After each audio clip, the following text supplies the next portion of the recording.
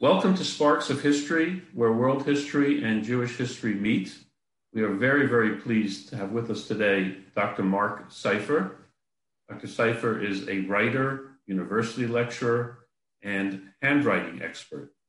His work and his articles have been featured in numerous periodicals: Washington Post, Scientific American, Publishers Weekly, the Rhode Island Monthly, Investors Daily, MIT's Technology Review, and the New York Times. Dr. Seifer is the author of numerous books, and today we will be focusing on this incredible book, which I had the chance, obviously, to read and to purchase at Amazon, which everybody can just go onto Amazon and purchase. Dr. Seifer is internationally recognized as an expert on the inventor Nikola Tesla, and the acclaimed biography of the book here, Wizard, The Life and Times of Nikola Tesla. This book has already been translated into 8 languages, including Russian and Chinese. It has been called serious scholarship by Scientific American, by the Wall Street Journal, one of the 5 best books written on the brilliantly disturbed Nikola Tesla, which we're going to hear about now. Dr. Seifer, thank you so much for joining us today. Just to start off, a little bit about your background and how you became interested in Nikola Tesla. Well, it all started in 1976. I was working as a writer for 2 magazines, ESP Magazine and Ancient Astronauts. And I was writing an article on a Tibetan Lama. His name was Lapsang Rampa, and he wrote a book called The Third Eye about a child who was a psychic for the Dalai Lama.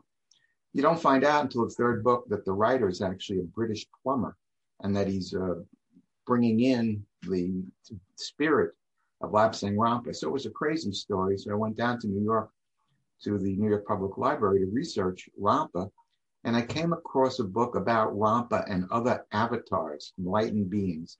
Jesus Christ was one of them, Lapsang Rampa was one, and this guy named Tesla.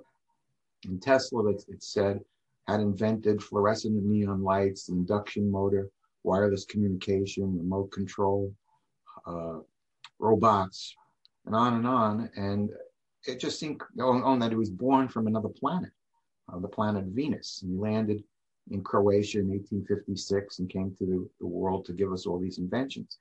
And I thought Rampa's story was pretty crazy. This is really even nuttier.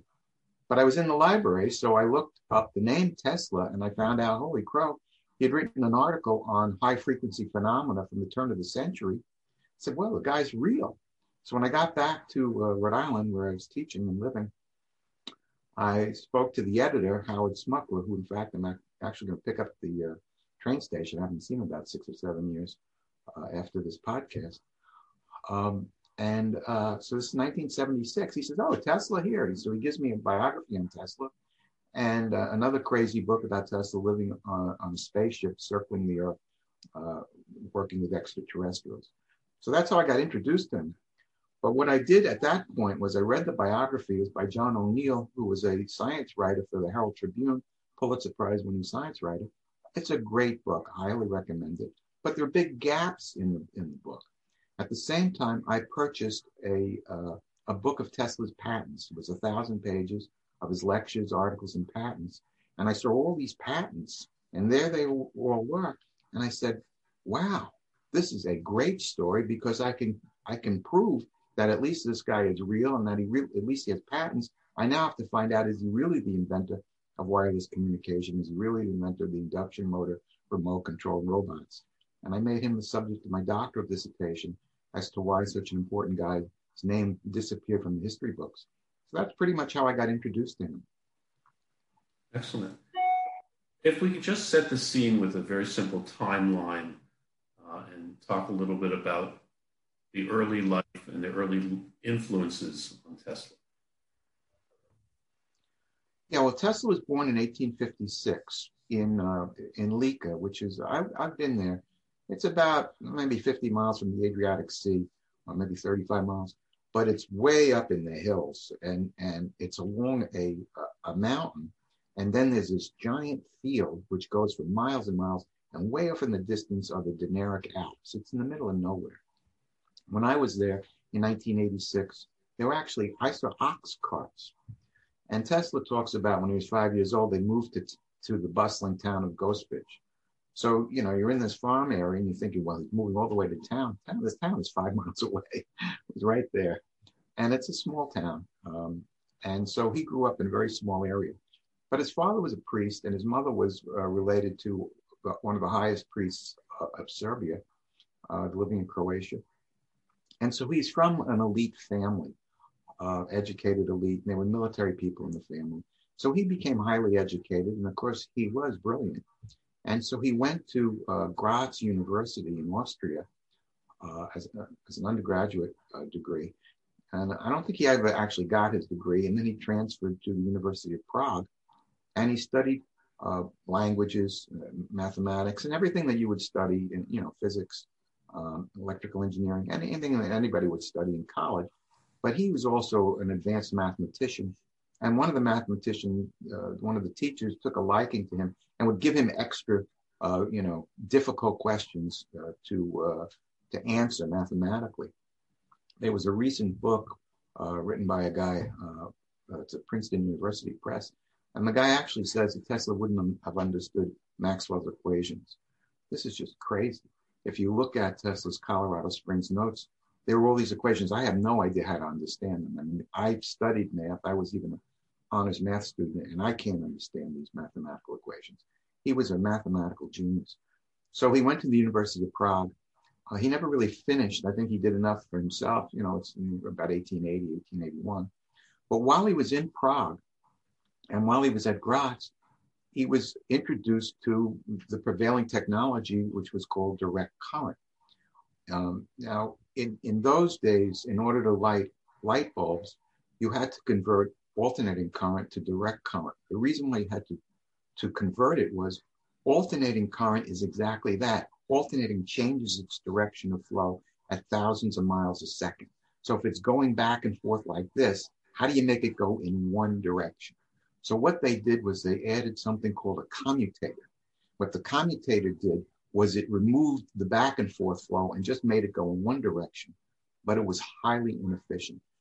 When Tesla got introduced to all this, you could only send electricity about a mile, and then only for lighting homes, and power dropping off it over distance. So if you were in a village and you were close to the power source, your lights were bright. If you were a mile away, you had dim lights. You couldn't run a refrigerator or an iron or vacuum cleaner. Forget all that. You couldn't do any of that. All you could do was light your homes. That's the world Tesla was in. He intuitively felt there had to be a way, since alternating current was naturally flowing back and forth, there had to be a way to harness it that way without the commutator. And Professor Poschel said this was an impossible dream. This is a perpetual motion scheme. You'll never be able to do it, Tesla. Don't waste your time.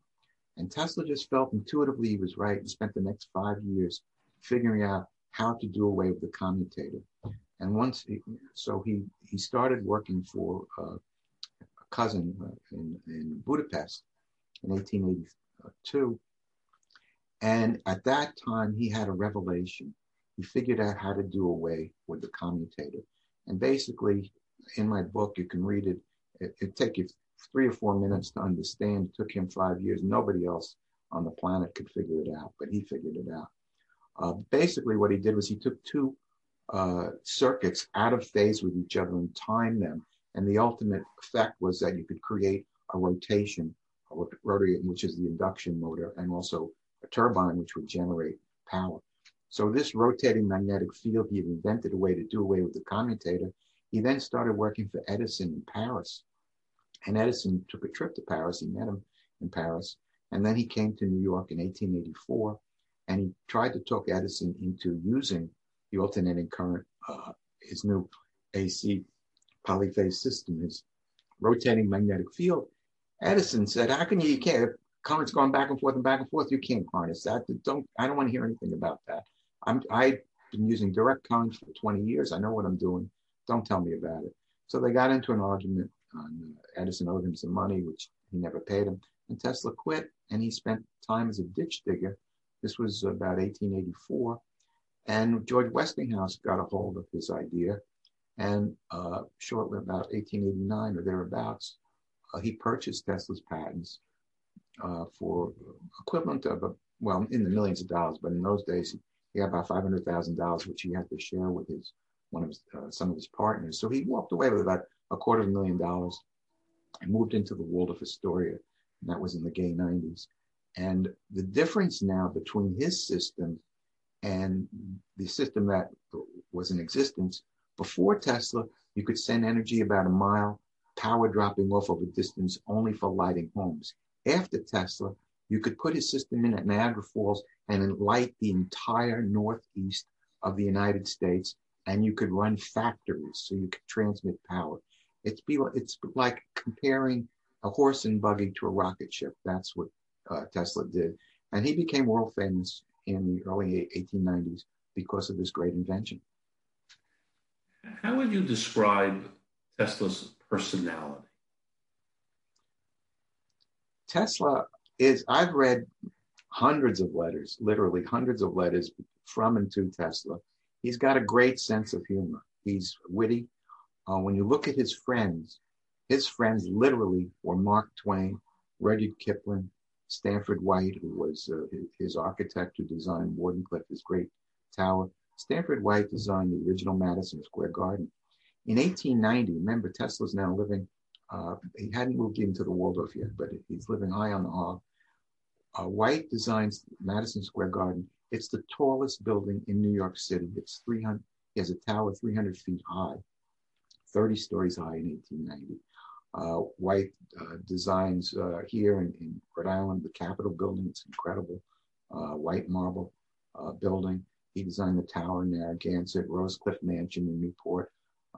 He is I think, to me, he's the greatest architect of the last 100 years. That was his friend. And White had many, many friends. St. Gordon's was the guy who did the statue of Diana. He designed the $20 gold piece.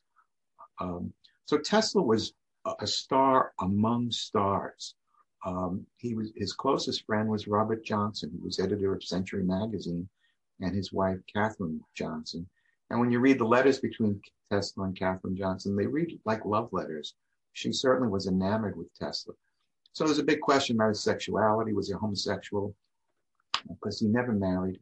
I really think that he was celibate. He had many female friends and many male friends. He was good friends with Corrine Robinson, who was Teddy Roosevelt's sister. He was friends with Anne Morgan, J.P. Morgan's daughter. So he's friends with many women and also friends with many men. One of my favorite letters that he writes to Katherine Johnson in 1901, he says, "What's the matter with ink spiller Kipling? He dared to invite me to some seedy restaurant in Greenwich Village where I was sure to see hair and cockroaches in the soup." And you just have to laugh when you read a letter like that. So Tesla had a great sense of humor. He's a complicated guy. The fact that he's celibate makes him more mysterious. But I think he was a man about town. I think he was hip. I think he was the very definition of hip. How brilliant was Tesla? Or better yet, what was the brilliance? What made him so innovative? And was it just the brain was working all the time? Was it innovation? It was seeing things that people couldn't see? This is a great question. It's really the question of what is the nature of genius. If you ask me about Edison, I think Edison was a genius. Edison, I'm not sure he invented anything. What he did was he built better mousetraps than anybody else built. There was the ability to transmit voice, with a record. They used black, you can catch vibrations. But he made the record. He did it. Movie cameras existed before Edison, but he made the best one.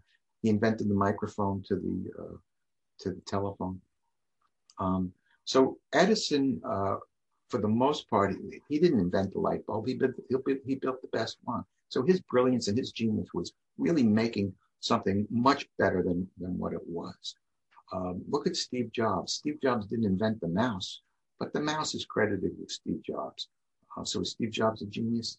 I think he is. In the case of Tesla, what's so different about him than most other inventors is that he's an inventor in so many different fields and realms. He didn't just invent in the electrical field. He had airplane designs. He had pumps.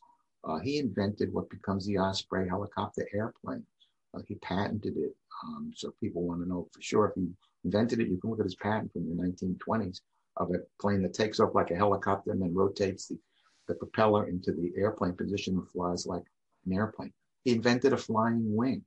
So, and as I said, his mathematics was unbelievable, just beyond belief. So I think he really was truly a genius. I'm questioning myself about all this because Tesla had something called the dynamic theory of gravity. And very little information about it. In my new book, which I have a picture of it up there, it's called Wizard at War, I discussed Tesla's dynamic theory of gravity. It took me a long time to figure all this out. What Tesla was saying was that the sun was absorbing more energy than it's radiating. Now, we've all stood in front of this, at a beach or whatever and gotten sunburned because we stood in front of the sun much too long. The sun is very powerful. To think that it's absorbing more energy than it's radiating sounds crazy. But I said to myself, if Tesla said that the sun is absorbing more energy than it's radiating, I'm going to assume that that's correct. And based on that, and based on my studies, I read a book called 30 Years That Shook Physics by George Gamow, who was one of the founders of quantum physics, friends with Einstein and Dirac and Sommerfeld and all the greats of physics. I was able to piece together what Einstein called was grand unification. Grand unification is a way to unify the theory of whatever gravity is with whatever electromagnetism is and strong and weak nuclear forces. The strong nuclear force holds the nucleus of the atom together. The weak nuclear force holds the neutron together. A neutron is a proton and an electron inside the nucleus. So the weak nuclear force holds the proton and the neutron together, and the strong nuclear force holds the neutron together. Electromagnetism holds molecules together. Those three forces have been combined. How do you combine that with gravity? Einstein spent 40 years, the last 40 years of his life, trying to combine gravity with those three forces. I'm going to do it in the next minute. And then I want you to say whether or not I'm a genius. I don't know. I figured it out. Am I a genius? I don't know what the nature of genius really is. I don't totally understand. But anyhow, what Tesla was saying was that if the sun is absorbing more energy than it's radiating, that is his dynamic theory of gravity. He only stated it once in an article in the Herald Tribune to Joseph Alsop, who became a very famous reporter. He and his brother, the Alsop brothers. And I figured that, to myself, I said, well, why would Tesla tell this kid this giant secret? Well, Alsop turns out to be Corrine Robinson's grandson. Corrine Robinson was Tesla's very good friend. She was Teddy Roosevelt's sister. So Alsop was related not only to Teddy Roosevelt, but also to Franklin Roosevelt, who was president of the United States at the time. So Tesla tells him this big secret: the sun is absorbing more energy than it's radiating. What I realized was that that's his theory of gravity. I never understood what gravity was. I always said, and my joke is, if you're in Australia, why don't you fall off the earth? And that partly I don't totally understand. But the theory is that all of matter is absorbing energy all of the time. Do you follow that, Harry? Mm-hmm. Okay. Right. So if the Earth is absorbing energy all the time, there's a big influx of energy. So the reason we fall back to the Earth when we jump up is not because we're attracted to the Earth, but because we're in the way of the influx of energy, because the Earth requires the absorption of ether all of the time. That's Tesla's theory of gravity. So I'm absorbing ether. This chair is absorbing ether. My book is absorbing ether. Everything is absorbing ether, but the Earth is absorbing a heck of a lot more ether. And the reason why the moon is near the Earth is they're both vying for the same energy, and so they're keeping themselves near each other. They're both trying to absorb ether. So that's part of the theory, and that's Tesla's theory. But then I said, well, where is this ether going? And it occurred to me it was going into the elementary particles, which are the particles that make up matter. So if the elementary particles are absorbing ether all the time, what does it do with that energy? It transforms that energy into electromagnetism. And so we're standing waveforms, we're absorbing energy all the time, and we're transforming that energy into electromagnetism. That's how you combine gravity with electromagnetism. I think that's the solution. It's not the mathematical solution. I'm not a mathematician, but I think that is the conceptual solution of what Einstein spent 40 years trying to figure out. So does that make me a genius? I don't know. I don't think of myself as one, but I think I solved something important. But I think Tesla definitely was a genius.